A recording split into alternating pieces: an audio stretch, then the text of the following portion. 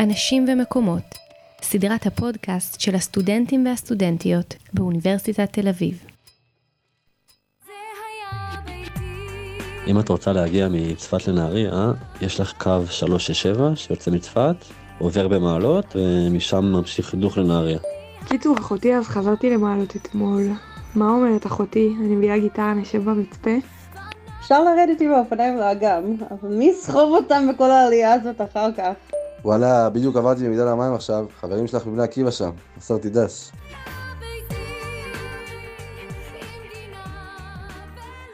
כילדה, מעלות נראתה לי ענקית, אבל לא בלתי מושגת.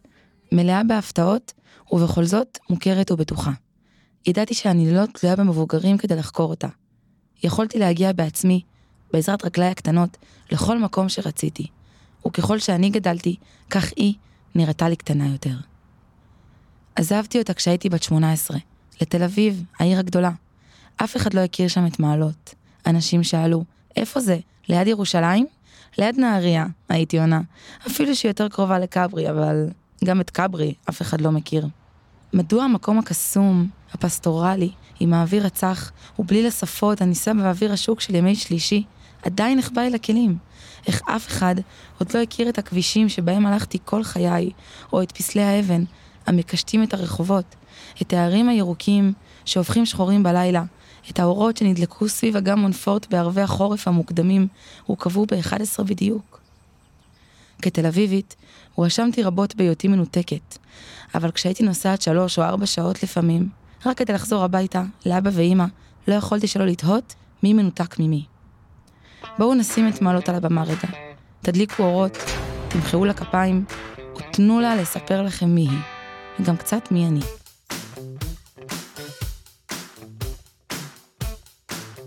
הסיפור של מעלות מתחיל בשנות ה-50, כשמדינת ישראל קלטה בזמן קצר מאוד, גלי עלייה גדולים מאוד. וכשאני אומרת עלייה, אני מתכוונת להגירה. דמיינו איך זה היה נראה היום, אם מדינת ישראל הייתה פותחת את שעריה, ובבת אחת היו מגיעים לכאן המוני בני אדם מכל העולם. מעבר לשאלה המיידית, היכן הם יגורו, עולה השאלה, מה יהיה העתיד שלהם? מה אנחנו מציעים להם? התשובה צריכה לכלול כמובן השכלה, תעסוקה, תנאי מחיה, אבל למדינת ישראל בשנות ה-50 לא הייתה אפשרות להציע את כל אלה. אז מה היא כן עשתה? הממשלה החליטה לשלב בין 2 מטרות, קליטת העלייה ויישוב הארץ. וכך הוקמו אחר כבוד 27 עיירות פיתוח, מעלות ביניהן. ומה עם התשתיות העירוניות? מים, חשמל, כבישים, מקומות עבודה, מוסדות חינוך?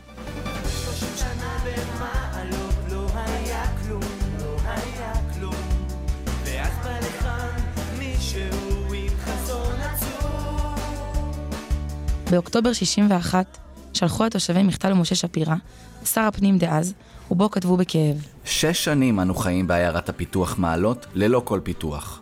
אנו סובלים מחוסר כל. אנו חיים בתנאים האלה שגם על הנייר קשה להעלותם, חיי עוני, חיי דחק, חוסר פרנסה מתאימה על המפרנסים מרובי הילדים. נלחמנו כל כך הרבה ששכחנו על מה. בשבילי זאת מלחמה, בשבילם זאת פרנסה. בשבילי זה הבית, בשבילם זה סתם עוד קו על מפה. מזמן זה נהפך להיות הרבה יותר מסתם אדמה. אולי לא מסכים אבל מבין בלי בעיה. הפרחנו את השממה וזה מה שאתם נותנים בחזרה. הזיכרונות לא מתו, הם עפו דירה. גם התקמה לתחייה. כך החלה חלופת מכתבים שעניינה היה הקמת מועצה מקומית משותפת למעלות ולתרשיחא, יישוב ערבי ותיק השוכן צמוד למעלות, מתוך רצון משותף של התושבים לדאוג לעצמם.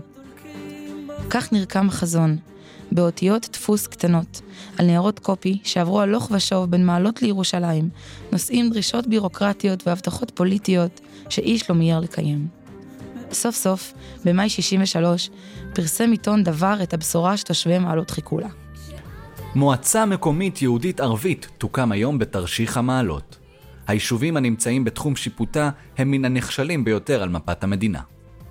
כן, זה היה הישג, חלקי. כי רק 30 שנה לאחר מכן, ב-1995, מעלות הפכה לעיר לכל דבר וקיבלה את התואר הנחשף. ובכל זאת, אני, שבה נולדתי ב-98, גדלתי בתחושה שמעלות היא עיר, אבל לא באמת. לא עיר כמו נהריה, כרמיאל, צפת, עיר קטנה, שולית, פריפריאלית. לא היה לנו קולנוע או קניון עם סניפים של טופ 10, רנואר, פולנדבר, גם אוטובוסים ישירים לערים הגדולות, חיפה, תל אביב, ירושלים, לא היו. אולי זו הסיבה שבתל אביב אף אחד לא הכיר את מעלות. למי שלא גר כאן, לא היו הרבה סיבות לבוא לבקר. נוף יפה ואנשים טובים, הוא יכל למצוא גם במקום אחר.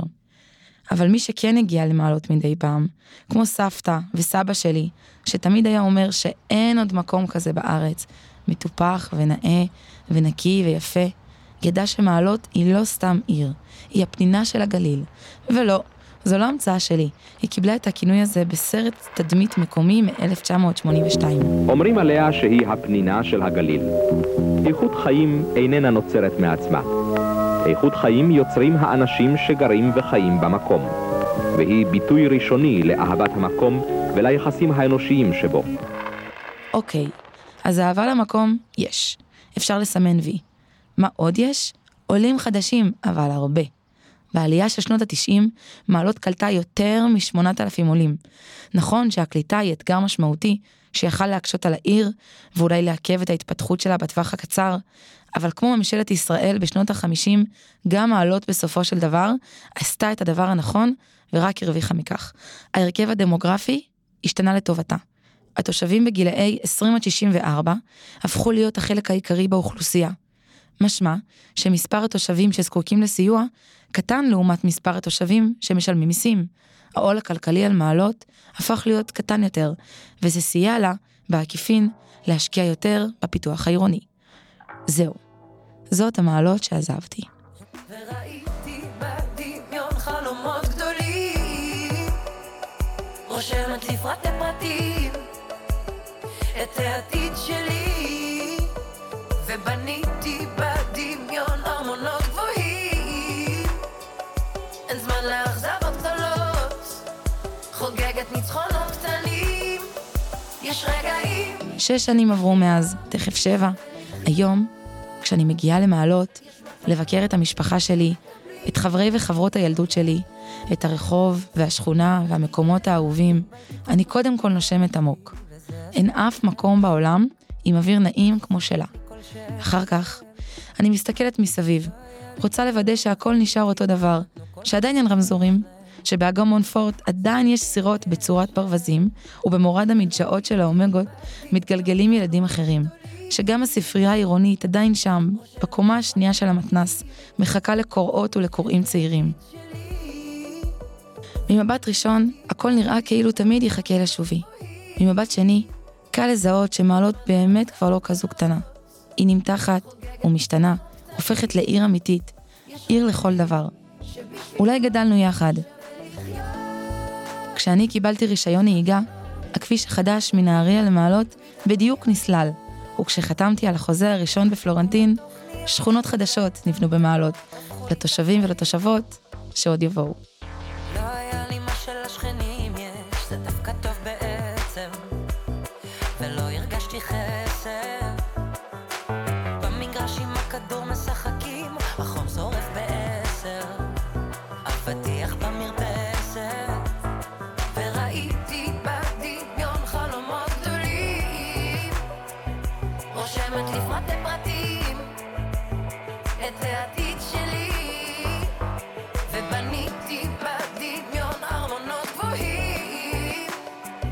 אין זמן לאכזבות גדולות, חוגגת ניצחונות קטנים, יש רגעים שבשבילם שווה לחיות, יש מתנות שמקבלים רק מטעויות.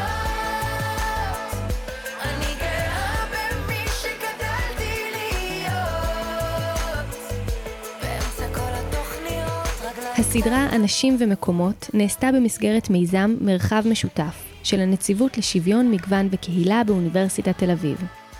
הסדרה מופקת על ידי אורבנולוגיה, כתב העת של המעבדה לעיצוב עירוני בראשות פרופסור טלי חתוקה. עורכת הסדרה, הדס צור, עורך סאונד, ניר לייסט. את כל הפרקים וסדרות נוספות ניתן למצוא באתר שלנו אורבנולוגיה, בספוטיפיי או בסאונד קלאוד.